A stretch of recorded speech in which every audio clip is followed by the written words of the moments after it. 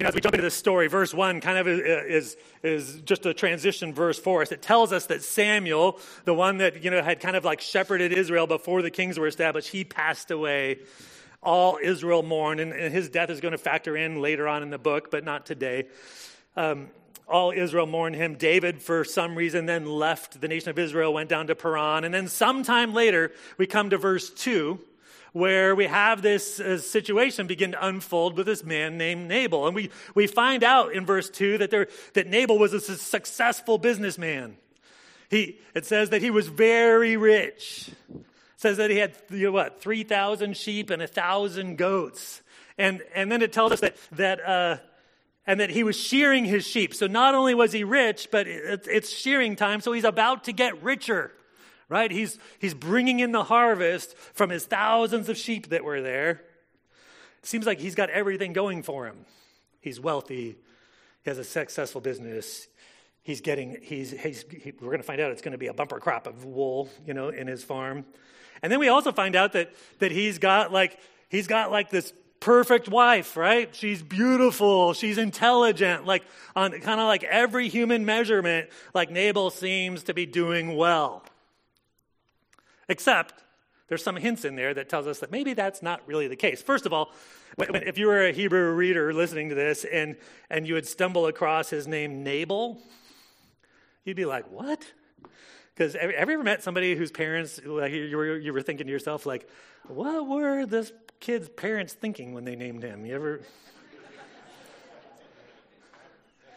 That's exactly what the Hebrew writer would have been thinking, because Nabal in Hebrew means fool. Like, hey, fool, right?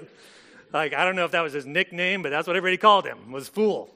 And so you're probably like, your reader's going to be like, oh, that's weird. And then you find out that maybe his parents did know what they were doing when they named him, because we find out in verse 3 that this man was everything that his wife wasn't. His wife was beautiful and intelligent, and he was harsh, and he was evil in his dealings.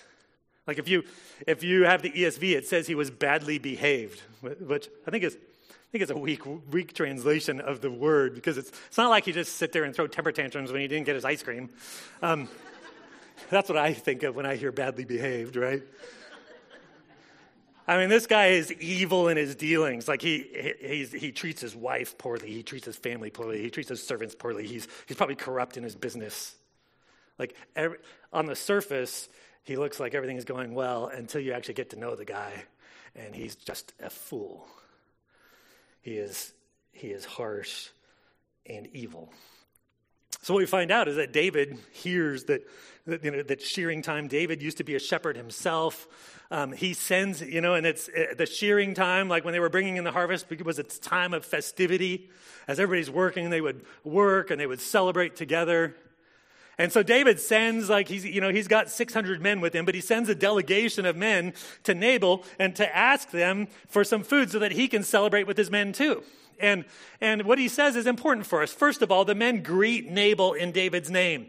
So this is not about just about the men coming to Nabal. This is about David himself, because when he greets them in these men are representing David. That's in verse 5. And then he says this in verse 6. He turns and he blesses Nabal's house. Look what he says. He says, "Have a long life." He goes on, he says, and may peace be upon you, and peace be upon your house, and peace be to all that you have. That word peace in the Hebrew is that word shalom, which means wholeness and health and completeness and goodness.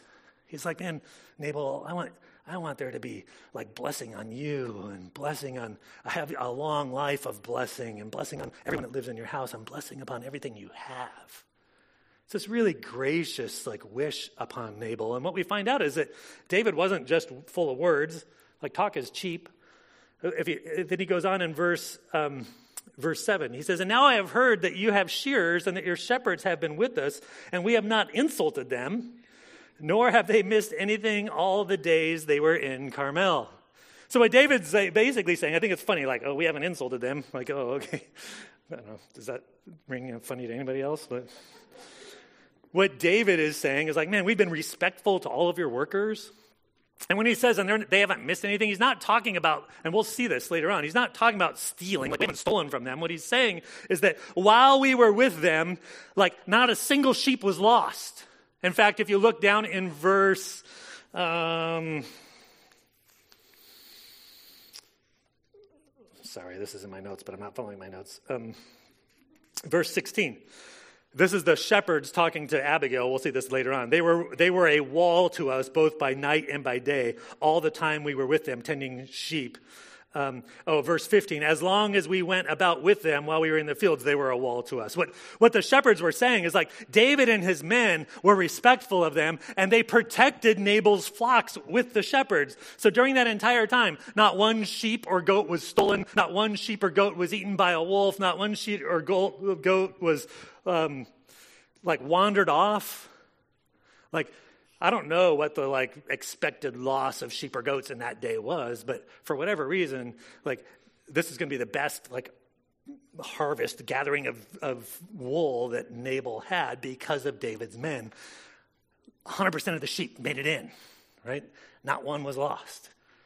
And he says, go ask your young men if that's the case.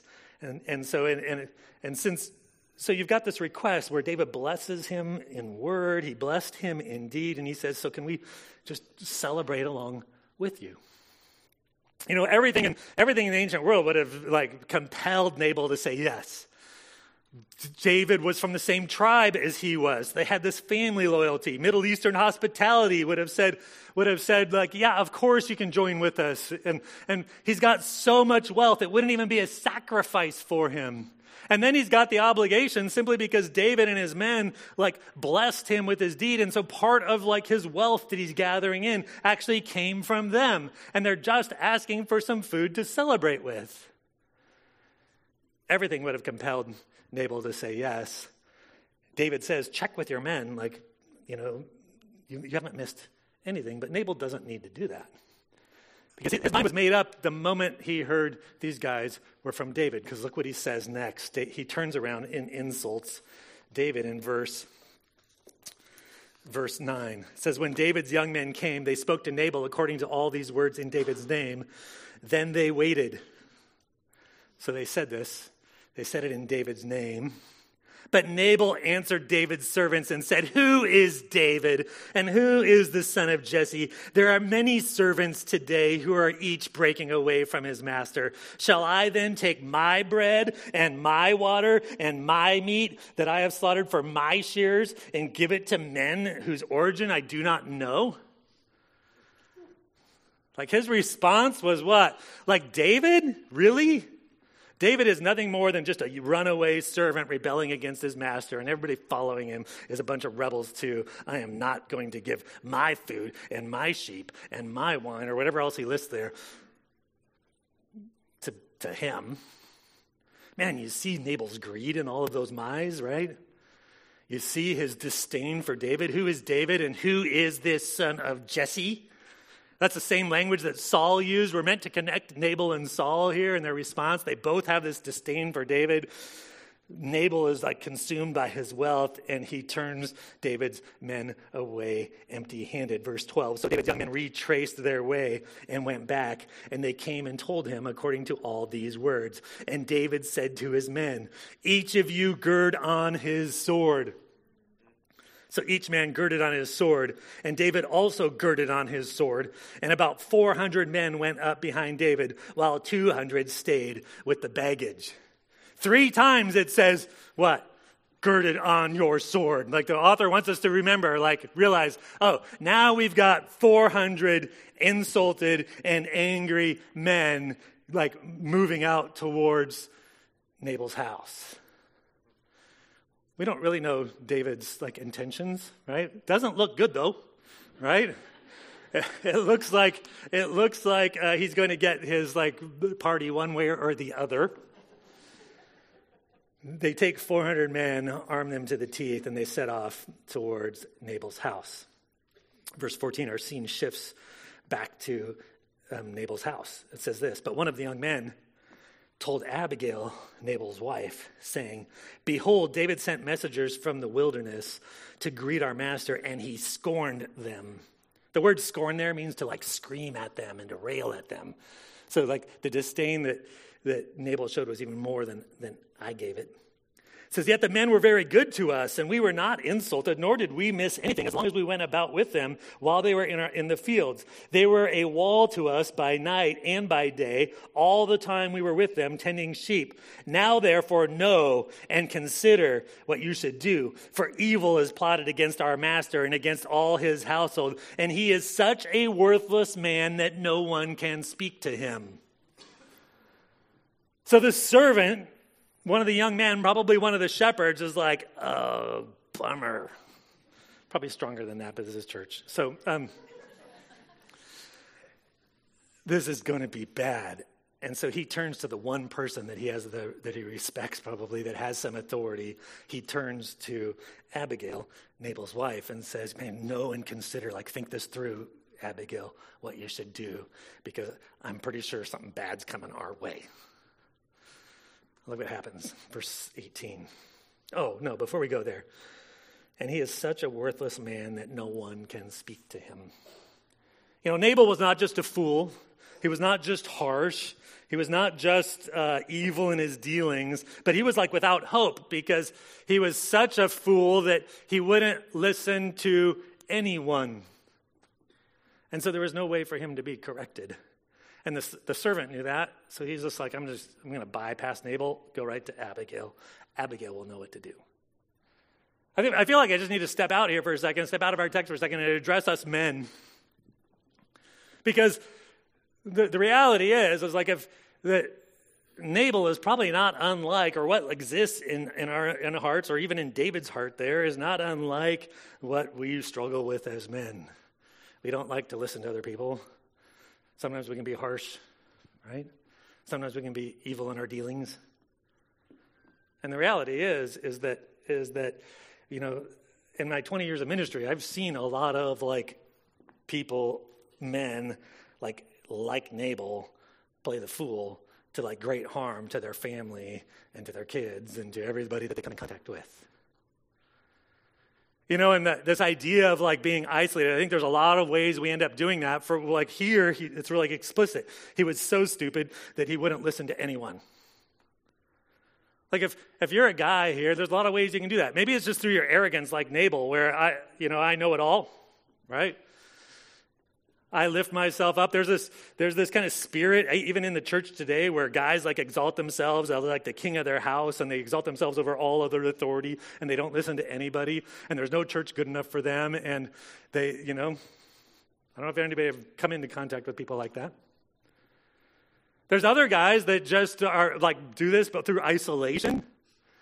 Like I'm just not going to have any significant relationships so that nobody can really speak into my life. In fact, Proverbs talks about that. Like Proverbs says this in Proverbs, whatever it is on my notes. Let me see. Let me get there. There it is, Proverbs 18. Whoever isolates himself seeks his own desire. He breaks out against all sound judgment.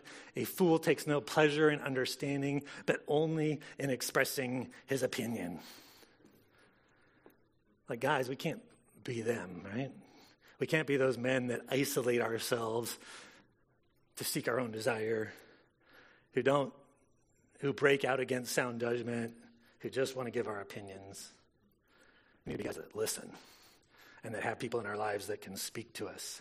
Because one of the other problems is that, like if you remember last week, both David and Saul had people counseling them on what to do. Do you guys, if you were here last week, David's men told him, David, go kill Saul. This is your opportunity. God gave you this opportunity.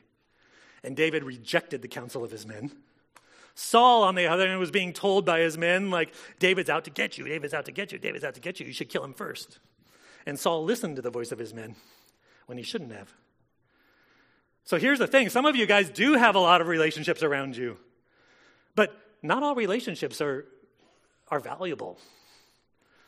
The reason why David knew they shouldn't listen to the voice of his men is because that counsel was coming to him in a way that was not consistent with the scriptures. It's coming from people who weren't acting consistent with the scriptures. Saul's message, Saul listened to his men, even though it was against like all common sense and the scriptures. There's another Proverbs that speak about this. It's like Proverbs 13:20. Whoever walks with the wise becomes wise, but the companion of fools will suffer harm. And if you surround yourself by people who lack wisdom or who are operating in disobedience to the Lord and to his word, like don't expect things to go well for you. You will suffer harm. It's amazing to me how much attention we will give those voices, like the voice of a gossip or the voice of somebody that's just seeking to tear people down, or the voice of and we just love to listen to that stuff. And the very nature of the counsel is coming in a way that's disobedient to the Lord, and we should be smart enough not to listen to that. We need to make sure that the counsel that we get is coming from people that are wise and that follow the Lord. Does that make sense, man? Let's move on. Verse 18. Now what we see is we see Abigail intercede here. And she acts decisively and wisely. Look what happens. Then Abigail hurried and took 200 loaves of bread and 2 jugs of wine and 5 sheep already prepared and 5 measures of roasted grain and 100 clusters of raisin and 200 cakes of figs and loaded them on donkeys. And she said to her young men, "Go before me. Behold, I am coming after you." But she did not tell her husband Nabal. And it came about as she was riding her donkey. Now listen to this. And it came about that as she was riding her donkey and coming down by the hidden part of the mountain, that behold, David and his men were coming down towards her. So she met them. This is an amazing passage right here. So what Abigail does is she hears this doom coming upon her household, and she takes action. She takes initiative. She takes action. You can tell that she commands the respect of her household because she hurried, get a bunch of stuff together, right? 100, whatever, fig cakes, right? Apparently, if you've got mad people coming after you, fig cakes will do the trick. So she commands their respect. She commands their action. She takes decisive measures. She loads them up on donkeys. They're heading towards where they suspect David and his men will be. And it's interesting. It says, in one, they were coming down by the hidden part of the mountain. The point being there is that, and so you've got, imagine the scene. You've got all the servants out in front of Abigail. And you have Abigail at the back of the train of, food that's going. They move into this mountain where nobody can see them. They're concealed. There's no cell coverage, right? They're isolated and alone. And if somebody ambushed them, they would be defenseless and nobody would even know to come help them. And behold, 400 men converge upon them. You're supposed to feel the tension in this. If you don't feel the tension yet, we're finally told what David's intentions were in verses 21 and 22.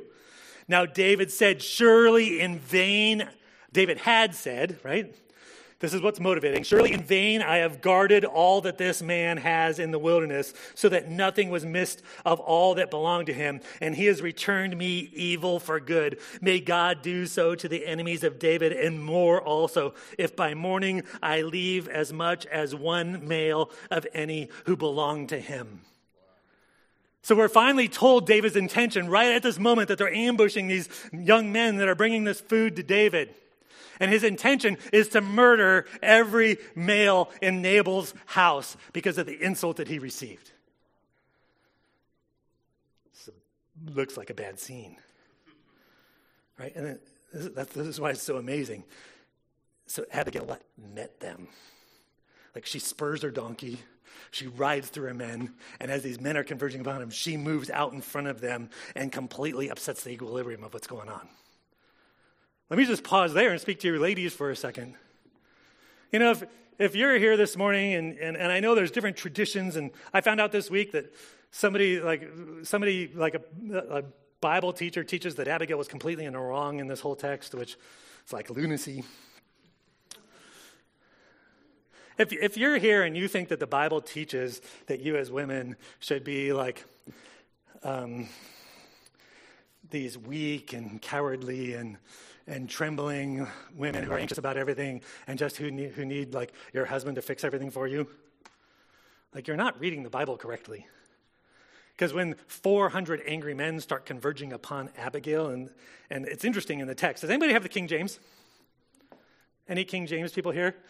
You have the King James? Can you read verse 22 for me?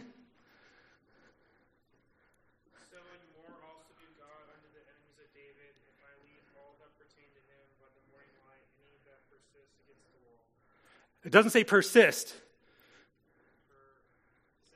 Pisseth against the wall.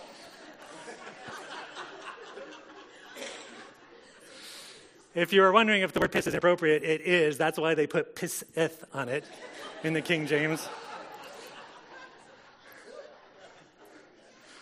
When you put the TH on the stuff, it makes it more holy.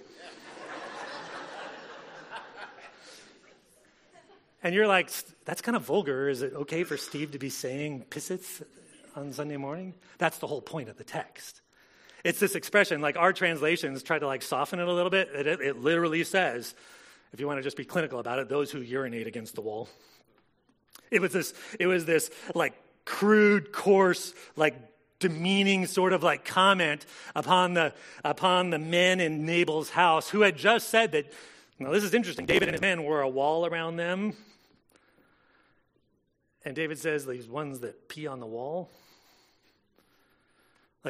What the text is trying to convey to us is David is angry. And he's losing it. And he's got his 400 men, and he is going to go wipe out Nabal's house.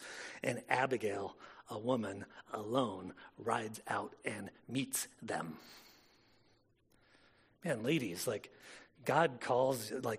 God does not call you to be these weak people, but we're going to see in this story that Abigail took action and she stepped up to intercede for her household and protect those that were in her care and under her love. And Proverbs 31 speaks about the ideal wife, and look what it says. Strength and dignity are her clothing. Not weakness and trembling and frailty, strength and dignity. That's what Abigail was doing here. She was riding out with strength and dignity. I'm not sure at that very moment she was laughing at the time to come.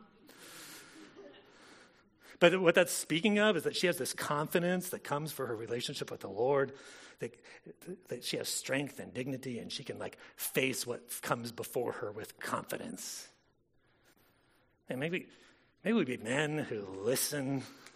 Maybe we'd be women with strength and dignity. she rode out and met them. Look what happens. Upon seeing David, verse 23, when Abigail saw David, this is the second time she hurried and dismounted from her donkey and fell on her face before David and bowed herself to the ground. And this, her next words are amazing. And she fell at his feet and said, "On me alone, my Lord, be the blame." Wow.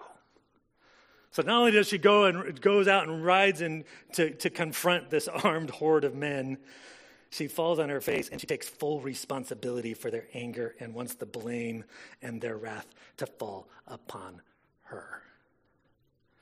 She steps up and offers herself in place of her household. This is a woman of courage and strength and dignity. And then the next words out of her mouth are critical, her life hangs in the balance of the speech she's about to give. But I'm sure all the men are just not sure what to do at this point. Because they're expecting to have an armed confrontation with all the men of Nabal's house, and now they meet this woman who takes all of the guilt upon herself. Goes on. Listen to what she says. She makes several requests of David. Verse 24, "On me alone, my Lord, be the blame, and please let your maidservant speak to you, and listen to the words of your maidservant." Her first request is, "Please listen to me." And then she doesn't wait for him to give permission. She just keeps talking, right? Probably not a bad idea when you're in that situation. What was that?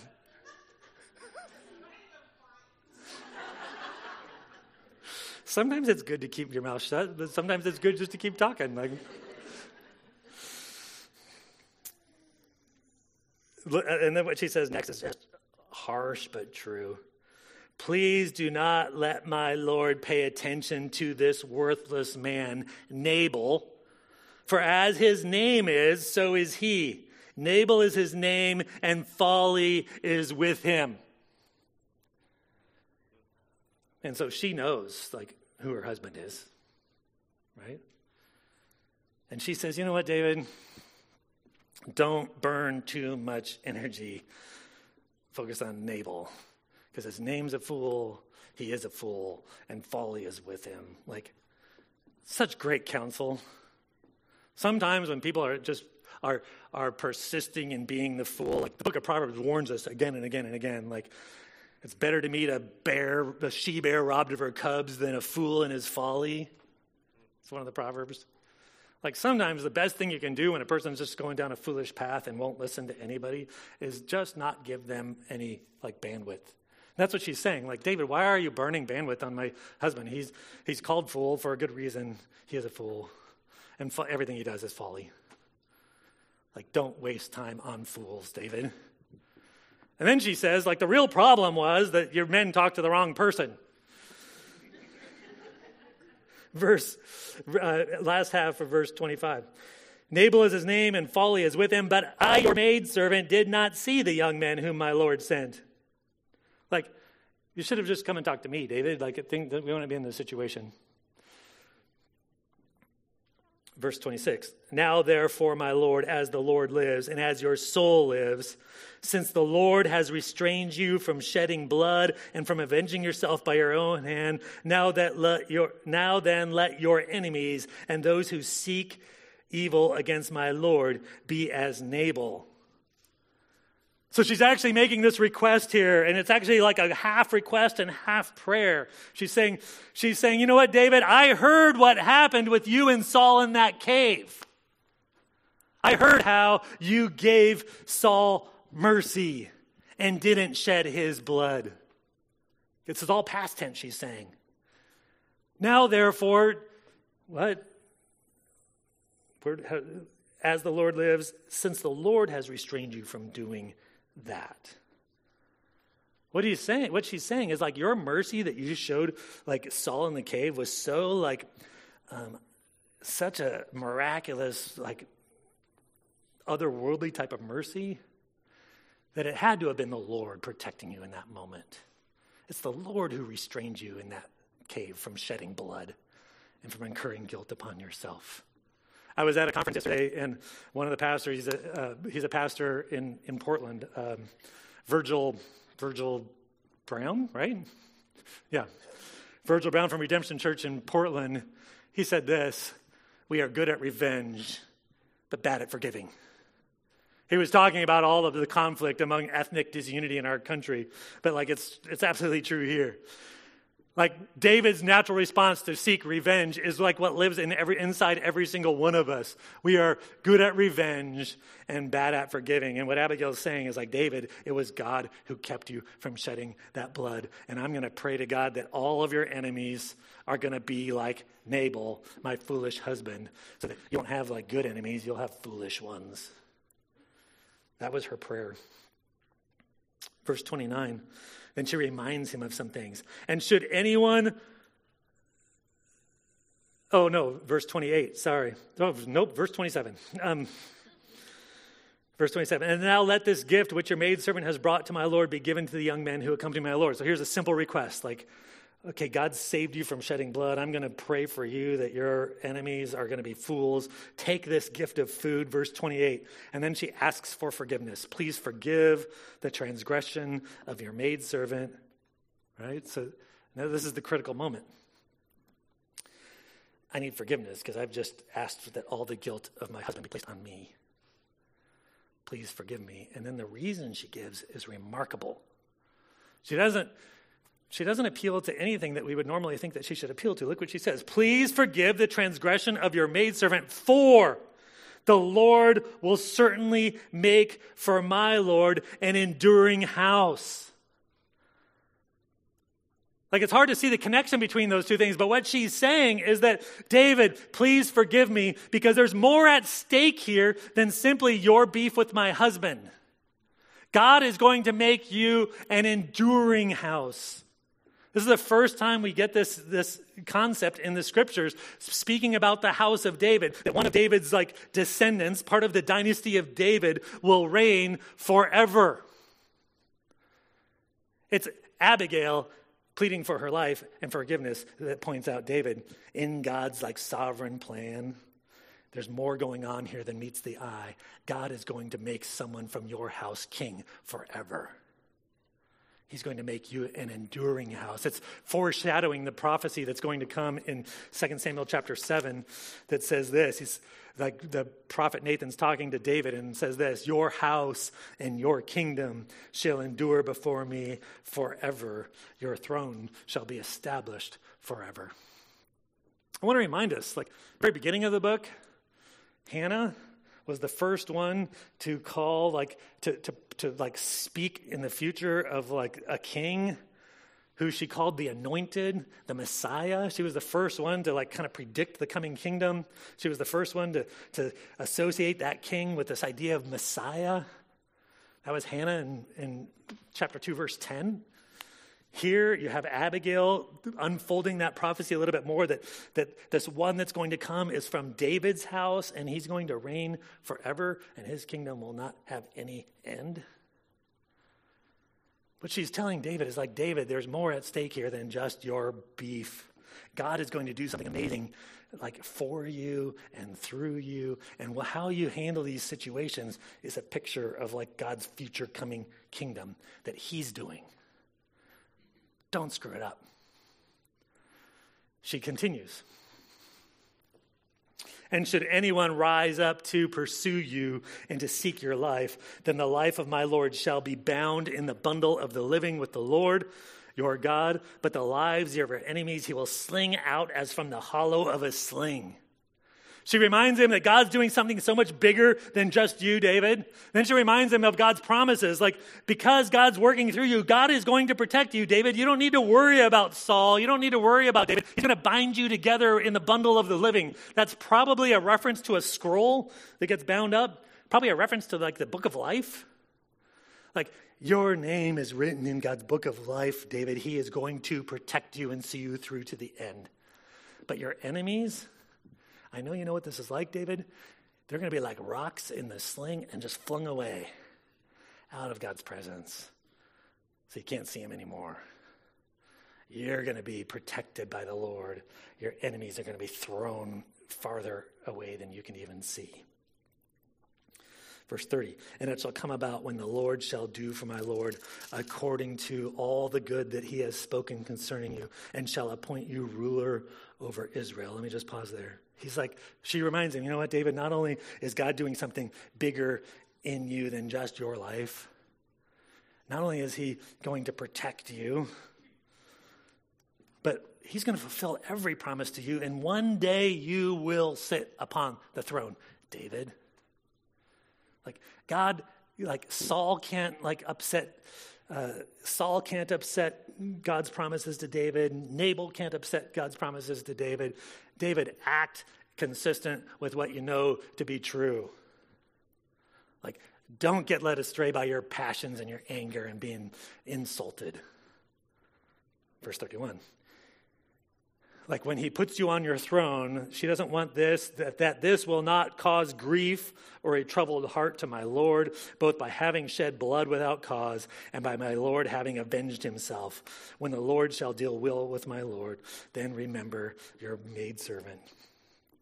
What she's saying is David, don't go down this path, because if you go down this path, all that it will bring is sorrow and guilt and this blood guiltiness upon you. If you try to take your own revenge and you take this into your own hand and you forget the promises of God and you fail to be patient for him to accomplish what he wants to accomplish for you.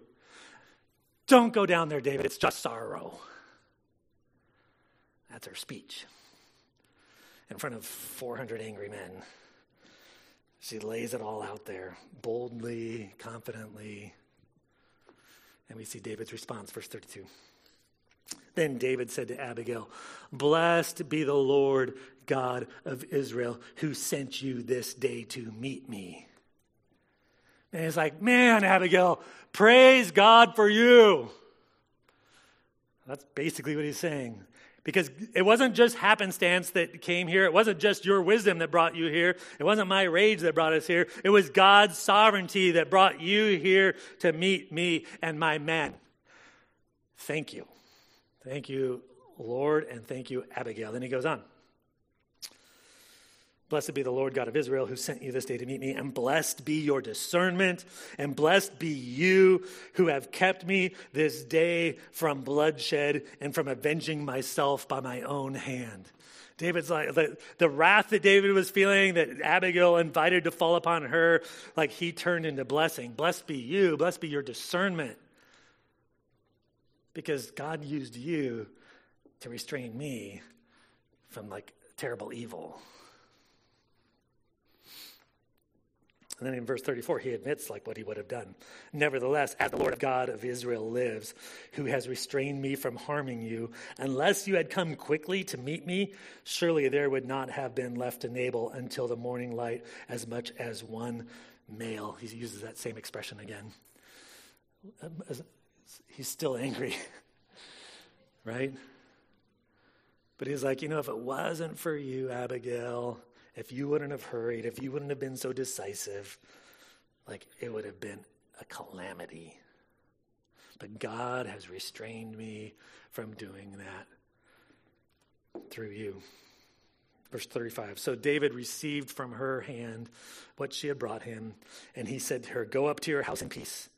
See, I have listened to you and granted your request." Abigail, in her courage and decisiveness, saved her household from calamity, saved the household of David from calamity, and gave us this picture of the kingdom to come. Story's not over, though. Kind of begins to wrap up in verse 36. Then Abigail came to Nabal, and behold, he was holding a feast in his house, like the feast of a king. And Nabal's heart was merry within him, for he was very drunk. So she did not tell him anything at all until the morning light. So first of all, we're told that Nabal's having this huge party, and he's hammered, and he's having a feast like a king. The writer wants us to connect Nabal and Saul. Like Saul disdained David and called him the son of Jesse. Saul was a fool and got the kingdom removed for him. Saul was king and Nabal was acting like king. And Abigail was wise enough I probably don't want to tell Nabal about this until he's sobered up a little bit, right?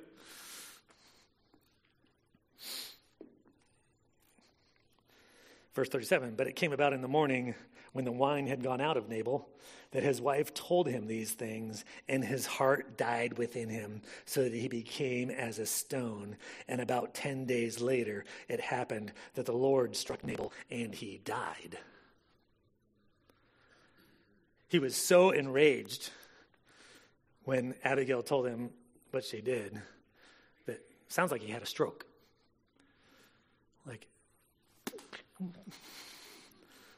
Right?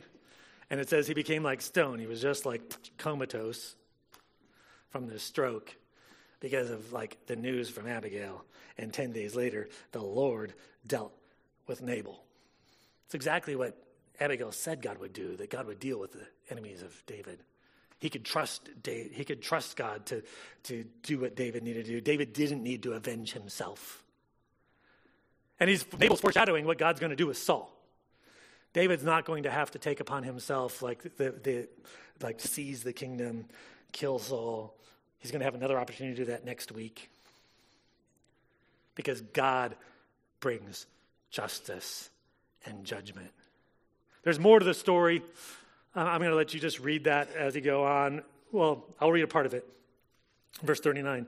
When David heard that Nabal was dead, he said, "Blessed be the Lord who has pleaded the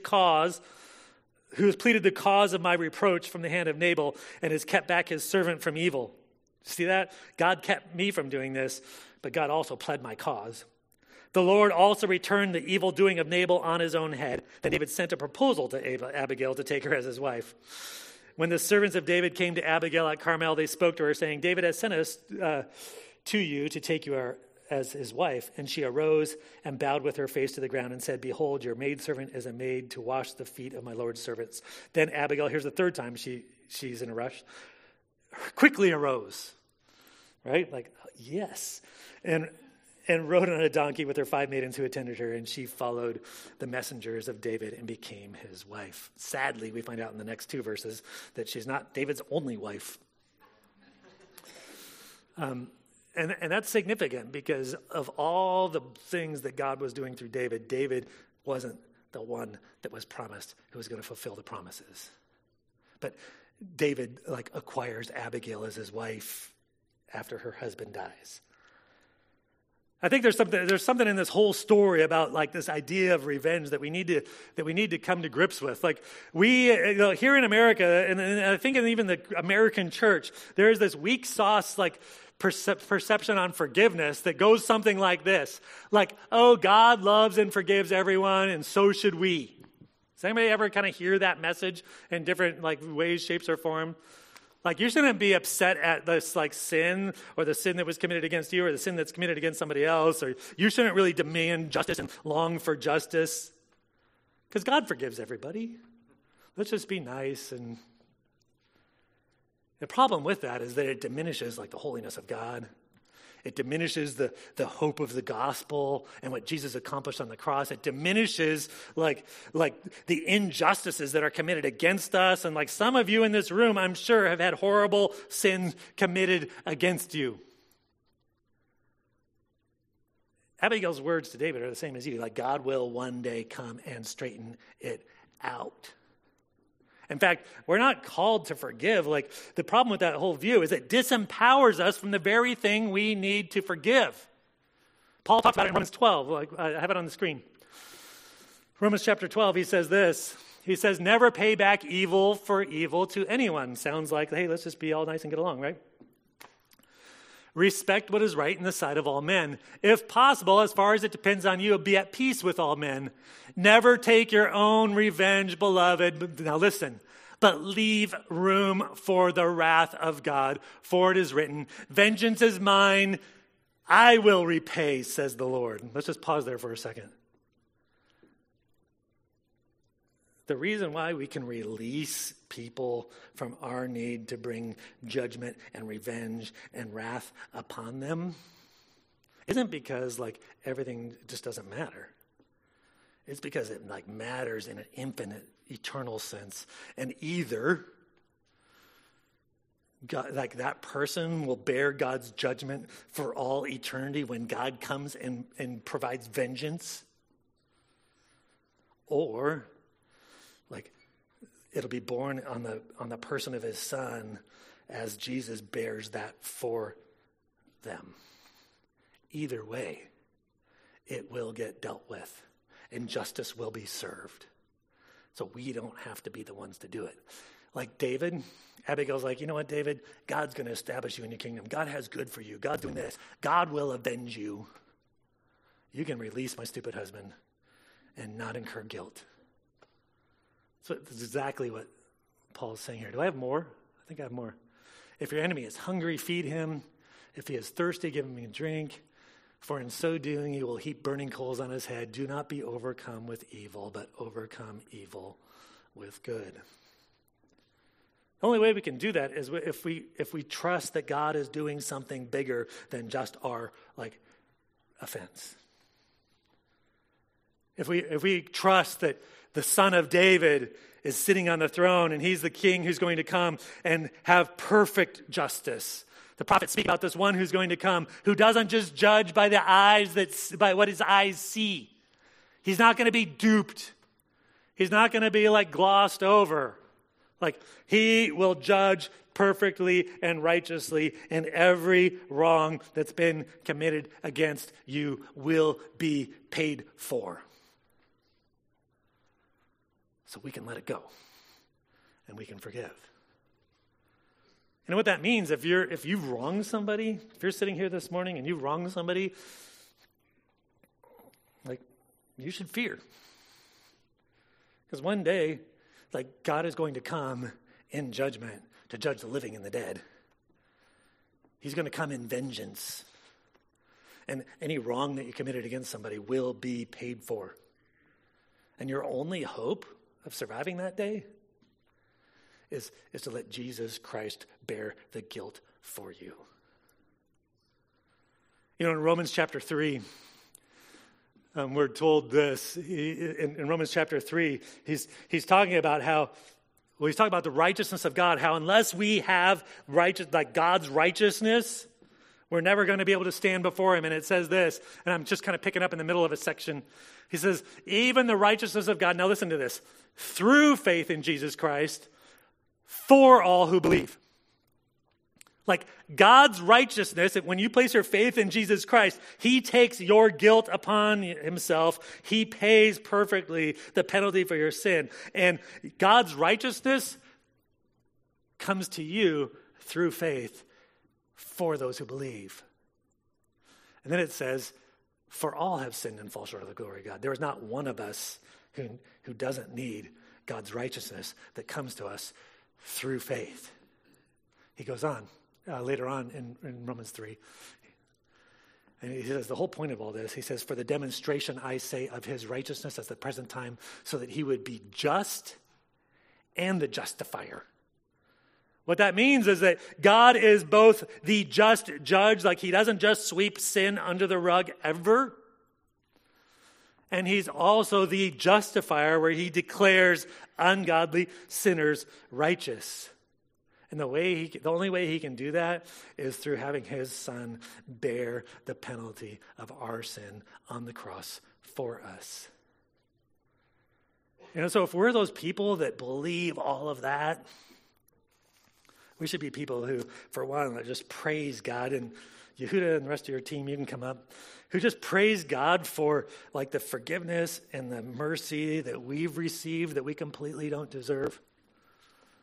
And if you've never placed your faith in Jesus Christ and you still sit under the guilt of your sin and you're being convicted of that even this morning, know that you can be free from God's judgment.